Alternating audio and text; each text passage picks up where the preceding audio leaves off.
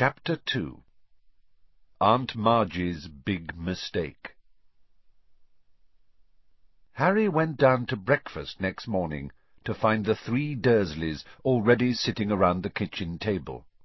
They were watching a brand-new television, a welcome home for the summer present for Dudley, who had been complaining loudly about the long walk between the fridge and the television in the living-room. Dudley had spent most of the summer in the kitchen, his piggy little eyes fixed on the screen and his 5 chins wobbling as he ate continually. Harry sat down between Dudley and Uncle Vernon, a large, beefy man with very little neck and a lot of moustache. Far from wishing Harry a happy birthday, none of the Dursleys gave any sign that they had noticed Harry enter the room. But Harry was far too used to this to care. He helped himself to a piece of toast, and then looked up at the newsreader on the television, who was halfway through a report on an escaped convict. "The public is warned that Black is armed and extremely dangerous. A special hotline has been set up, and any sighting of Black should be reported immediately." "No need to tell us he's no good," snorted Uncle Vernon, staring over the top of his newspaper at the prisoner. "Look at the state of him, the filthy layabout! Look at his hair!" He shot a nasty look sideways at Harry, whose untidy hair had always been a source of great annoyance to Uncle Vernon. Compared to the man on the television, however, whose gaunt face was surrounded by a matted, elbow-length tangle, Harry felt very well-groomed indeed. The newsreader had reappeared. "The Ministry of Agriculture and Fisheries will announce today—" "Hang on!" barked Uncle Vernon, staring furiously at the newsreader. "You didn't tell us where that maniac's escaped from. What use is that? Lunatic could be coming up the street right now." Aunt Petunia, who was bony and horse-faced, whipped around and peered intently out of the kitchen window. Harry knew Aunt Petunia would simply love to be the one to call the hotline number. She was the nosiest woman in the world, and spent most of her life spying on her boring, law-abiding neighbours. "When will they learn," said Uncle Vernon, pounding the table with his large purple fist, "that hanging's the only way to deal with these people?" "Very true," said Aunt Petunia, who was still squinting into next door's runner beans. Uncle Vernon drained his teacup, glanced at his watch, and added, "I'd better be off in a minute, Petunia. Marge's train gets in at 10. Harry, whose thoughts had been upstairs with the broomstick servicing kit, was brought back to earth with an unpleasant bump. "Aunt Marge," he blurted out, she's not coming here, is she?" Aunt Marge was Uncle Vernon's sister. Even though she was not a blood relative of Harry's, whose mother had been Aunt Petunia's sister, he had been forced to call her Aunt all his life. Aunt Marge lived in the country, in a house with a large garden, where she bred bulldogs. She didn't often stay in Privet Drive, because she couldn't bear to leave her precious dogs, but each of her visits stood out horribly vividly in Harry's mind. At Dudley's 5th birthday party, Aunt Marge had whacked Harry around the shins with her walking-stick to stop him beating Dudley at musical statues. A few years later she had turned up at Christmas with a computerized robot for Dudley and a box of dog biscuits for Harry. On her last visit, the year before Harry had started at Hogwarts, Harry had accidentally trodden on the paw of her favourite dog. Ripper had chased Harry out into the garden and up a tree, and Aunt Marge had refused to call him off until past midnight. The memory of this incident still brought tears of laughter to Dudley's eyes. "Marge'll be here for a week," Uncle Vernon snarled, "and while we're on the subject," he pointed a fat finger threateningly at Harry, "we need to get a few things straight before I go and collect her." Dudley smirked and withdrew his gaze from the television. Watching Harry being bullied by Uncle Vernon was Dudley's favourite form of entertainment. "Firstly," growled Uncle Vernon, "you'll keep a civil tongue in your head when you're talking to Marge." "All right," said Harry bitterly. if she does when she's talking to me. Secondly, said Uncle Vernon, acting as though he had not heard Harry's reply, as Marge doesn't know anything about your abnormality, I don't want any funny stuff while she's here. You behave yourself. Got me? I will if she does, said Harry through gritted teeth. And thirdly, said Uncle Vernon, his mean little eyes now slits in his great purple face, we've told Marge you attend St. Brutus's Secure Centre for Incurably Criminal Boys. What? Harry yelled. And you'll be sticking to that story, boy, or there'll be trouble, spat Uncle Vernon. Harry sat there, white-faced and furious, staring at Uncle Vernon, hardly able to believe it. Aunt Marge coming for a week-long visit. It was the worst birthday present the Dursleys had ever given him, including that pair of Uncle Vernon's old socks. "Well, Petunia," said Uncle Vernon, getting heavily to his feet, "I'll be off to the station, then. Want to come along for the ride, Dudders?" "No," said Dudley, whose attention had returned to the television, now that Uncle Vernon had finished threatening Harry. "Daddy's got to make himself smart for his auntie," said Aunt Petunia, smoothing Dudley's thick blonde hair. "Mummy's bought him a lovely new bow tie." Uncle Vernon clapped Dudley on his porky shoulder. "See you in a bit, then," he said, and he left the kitchen. Harry, who had been sitting in a kind of horrified trance, had a sudden idea. Abandoning his toast, he got quickly to his feet and followed Uncle Vernon to the front door. Uncle Vernon was pulling on his car coat. "I'm not taking you," he snarled as he turned to see Harry watching him. "Like I wanted to come," said Harry coldly. "I want to ask you something." Uncle Vernon eyed him suspiciously. "Third years at my school are allowed to visit the village sometimes," said Harry. "So?" snapped Uncle Vernon, taking his car keys from a hook next to the door. "I need you to sign the permission form," said Harry in a rush. "And why should I do that?" sneered Uncle Vernon. "Well," said Harry, choosing his words carefully, "it'll be hard work pretending to Aunt Marge that I go to St. What's-its."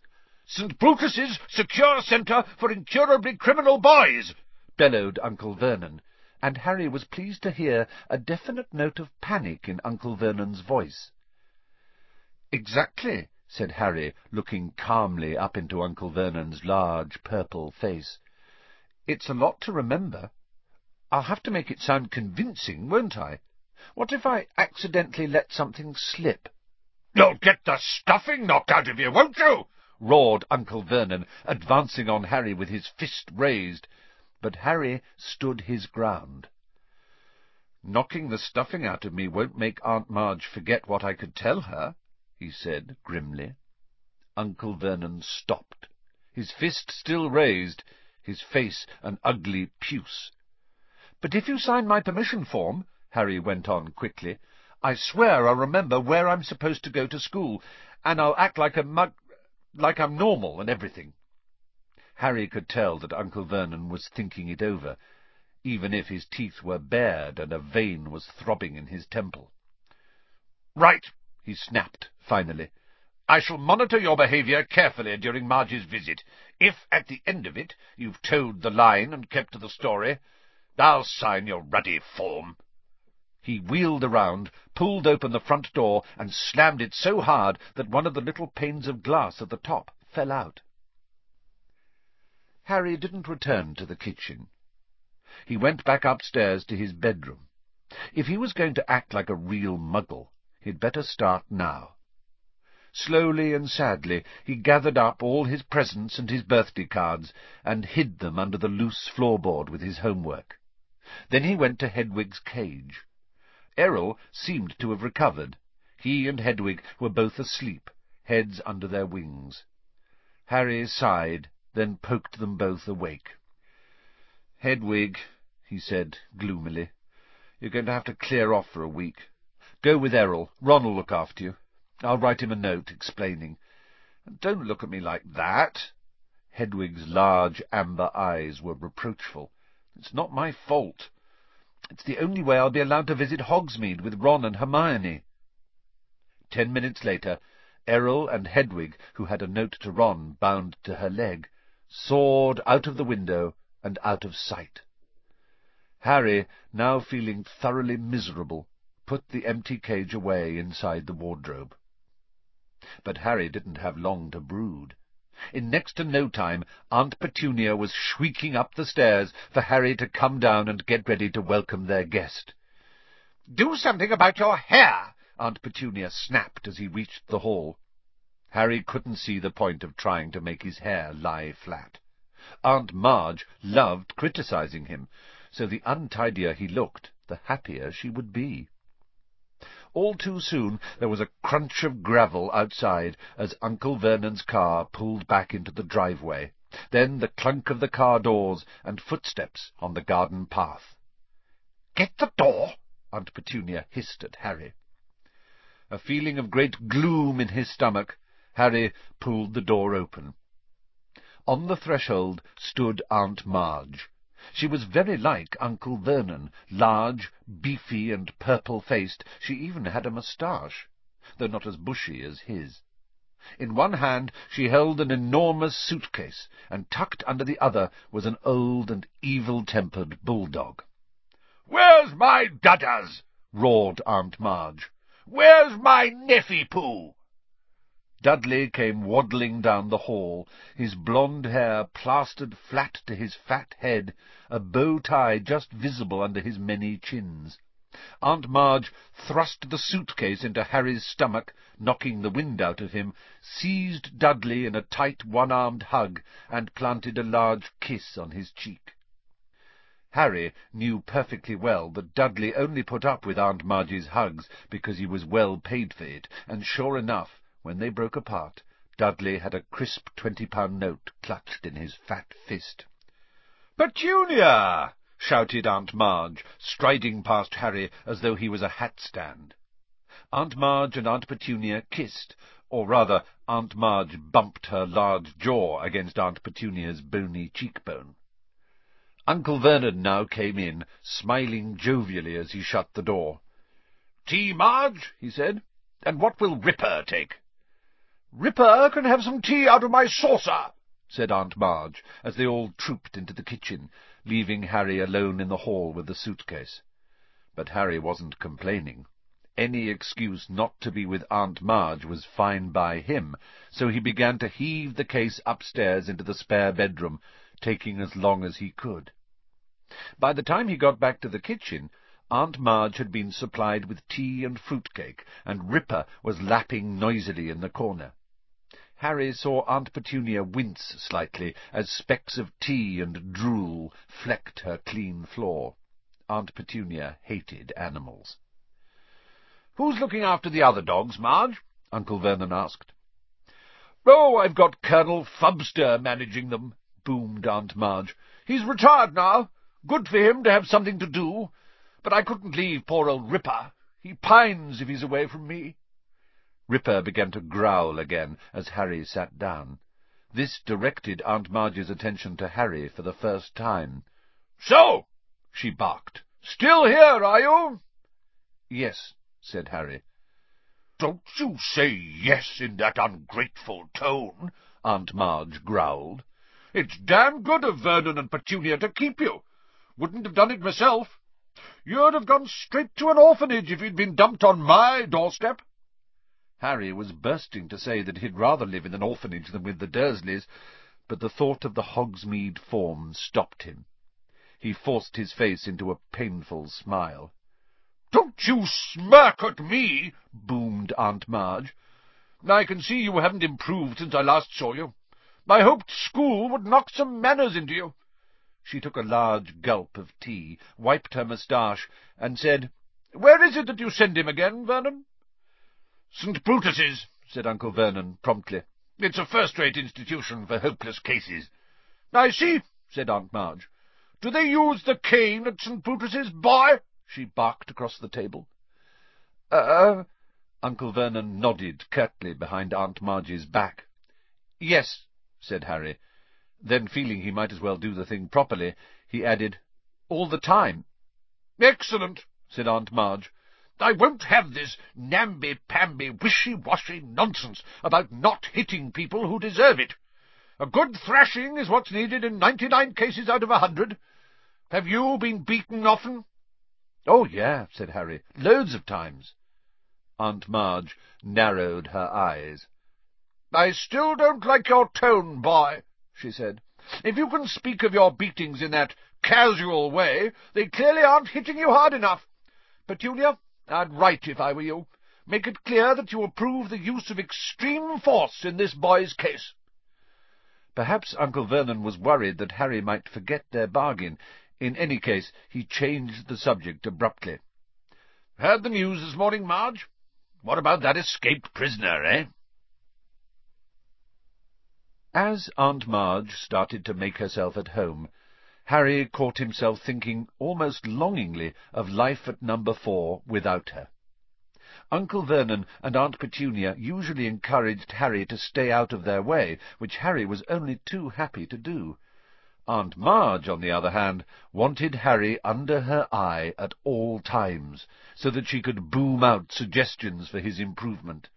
She delighted in comparing Harry with Dudley, and took huge pleasure in buying Dudley expensive presents, whilst glaring at Harry, as though daring him to ask why he hadn't got a present too. She also kept throwing out dark hints about what made Harry such an unsatisfactory person. "You mustn't blame yourself for the way the boys turned out, Vernon," she said over lunch on the 3rd day. "If there's something rotten on the inside, there's nothing anyone can do about it." Harry tried to concentrate on his food, but his hands shook and his face was starting to burn with anger. "Remember the form," he told himself. "Think about Hogsmeade. Don't say anything. Don't rise—" Aunt Marge reached for her glass of wine. "It's one of the basic rules of breeding," she said. "You see it all the time with dogs. If there's something wrong with the bitch, there'll be something wrong with the pup." At that moment the wine-glass Aunt Marge was holding exploded in her hand. Shards of glass flew in every direction, and Aunt Marge spluttered and blinked, her great ruddy face dripping. "Marge!" squealed Aunt Petunia. "Marge, are you all right?" "Not to worry," grunted Aunt Marge, mopping her face with her napkin. "Must have squeezed it too hard. Did the same thing at Colonel Fubster's the other day. No need to fuss, Petunia, I have a very firm grip." But Aunt Petunia and Uncle Vernon were both looking at Harry suspiciously, so he decided he'd better skip pudding and escape from the table as soon as he could. Outside in the hall he leaned against the wall, breathing deeply. It had been a long time since he had lost control and made something explode. He couldn't afford to let it happen again. The Hogsmeade form wasn't the only thing at stake. If he carried on like that, he'd be in trouble with the Ministry of Magic. Harry was still an underage wizard, and he was forbidden by wizard law to do magic outside school. His record wasn't exactly clean, either. Only last summer he'd got an official warning which had stated quite clearly that if the Ministry got wind of any more magic in Privet Drive, Harry would face expulsion from Hogwarts. He heard the Dursleys leaving the table and hurried upstairs out of the way. Harry got through the next 3 days by forcing himself to think about his handbook of do-it-yourself broom care whenever Aunt Marge started on him. This worked quite well, though it seemed to give him a glazed look, because Aunt Marge started voicing the opinion that he was mentally subnormal.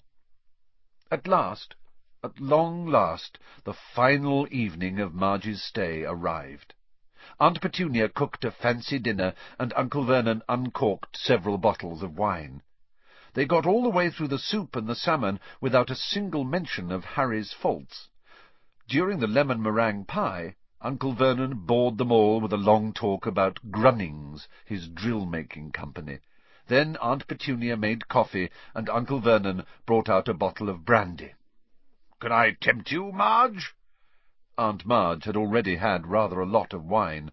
Her huge face was very red. "Just a small one, then," she chuckled. "A bit more than that, and a bit more. That's the boy." Dudley was eating his fourth slice of pie. Aunt Petunia was sipping coffee with her little finger sticking out. Harry really wanted to disappear into his bedroom, but he met Uncle Vernon's angry little eyes and knew he would have to sit it out. "Ah," said Aunt Marge, smacking her lips and putting the empty brandy-glass back down. "Excellent nosh, Petunia. It's normally just a fry-up for me of an evening with 12 dogs to look after." She burped richly and patted her great tweed stomach. "Pardon me, but I do like to see a healthy-sized boy," she went on, winking at Dudley. "You'll be a proper-sized man, Dudders, like your father. Yes, I'll have a spot more brandy, Vernon. Now this one here—" She jerked her head at Harry, who felt his stomach clench. "The handbook," he thought quickly. "This one's got a mean, runty look about him. You get that with dogs. I had Colonel Fubster drown one last year. Ratty little thing it was. Weak. Underbred." Harry was trying to remember page 12 of his book, A Charm to Cure Reluctant Reverses. "It all comes down to blood, as I was saying the other day. Bad blood will out. Now, I'm saying nothing against your family, Petunia." She patted Aunt Petunia's bony hand with her shovel-like one. "But your sister was a bad egg. They turn up in the best families. Then she ran off with a wastrel, and here's the result right in front of us." Harry was staring at his plate, a funny ringing in his ears. "Grasp your broom firmly by the tail," he thought, but he couldn't remember what came next. Aunt Marge's voice seemed to be boring into him like one of Uncle Vernon's drills. "This Potter," said Aunt Marge loudly, seizing the brandy bottle and splashing more into her glass and over the tablecloth. "You never told me what he did." Uncle Vernon and Aunt Petunia were looking extremely tense. Dudley had even looked up from his pie to gape at his parents. "He didn't work," said Uncle Vernon, with half a glance at Harry. "Unemployed." "As I expected," said Aunt Marge, taking a huge swig of brandy and wiping her chin on her sleeve. "A no-account, good-for-nothing, lazy scrounger who—" "He was not," said Harry suddenly. The table went very quiet. Harry was shaking all over. He had never felt so angry in his life. "More brandy!" yelled Uncle Vernon, who had gone very white. He emptied the bottle into Aunt Marge's glass. "You, boy," he snarled at Harry, "go to bed. Go on." "No, Vernon," hiccuped Aunt Marge, holding up her hand, her tiny bloodshot eyes fixed on Harry's. "Go on, boy, go on. Proud of your parents, are you? They go and get themselves killed in a car crash. Drunk, I expect." "They didn't die in a car crash," said Harry, who found himself on his feet. "They died in a car crash, you nasty little liar, and left you to be a burden on their decent, hard-working relatives," screamed Aunt Marge, swelling with fury. "You are an insolent, ungrateful little—" But Aunt Marge suddenly stopped speaking. For a moment it looked as though words had failed her. She seemed to be swelling with inexpressible anger. But the swelling didn't stop. Her great red face started to expand. Her tiny eyes bulged, and her mouth stretched too tightly for speech. Next second, several buttons burst from her tweed jacket and pinged off the walls. She was inflating like a monstrous balloon, her stomach bursting free of her tweed waistband, each of her fingers blowing up like a salami. "Marge!" yelled Uncle Vernon and Aunt Petunia together, as Aunt Marge's whole body began to rise off her chair towards the ceiling. She was entirely round now, like a vast life-buoy with piggy eyes, and her hands and feet stuck out weirdly as she drifted up into the air, making apoplectic popping noises. Ripper came skidding into the room, barking madly. "No!" Uncle Vernon seized one of Marge's feet and tried to pull her down again, but was almost lifted from the floor himself. Next second, Ripper had leapt forward and sunk his teeth into Uncle Vernon's leg. Harry tore from the dining-room before anyone could stop him, heading for the cupboard under the stairs. The cupboard door burst magically open as he reached it. In seconds he had heaved his trunk to the front door. He sprinted upstairs and threw himself under the bed, wrenched up the loose floorboard, and grabbed the pillowcase full of his books and birthday presents. He wriggled out, seized Hedwig's empty cage, and dashed back downstairs to his trunk, just as Uncle Vernon burst out of the dining-room, his trouser leg in bloody tatters. "Come back in here!" he bellowed. "Come back and put her right!" But a reckless rage had come over Harry. He kicked his trunk open, pulled out his wand, and pointed it at Uncle Vernon. "She deserved it," Harry said, breathing very fast. "She deserved what she got. You keep away from me." He fumbled behind him for the catch on the door. "I'm going," Harry said. "I've had enough." And next moment he was out in the dark, quiet street, heaving his heavy trunk behind him, Hedwig's cage under his arm.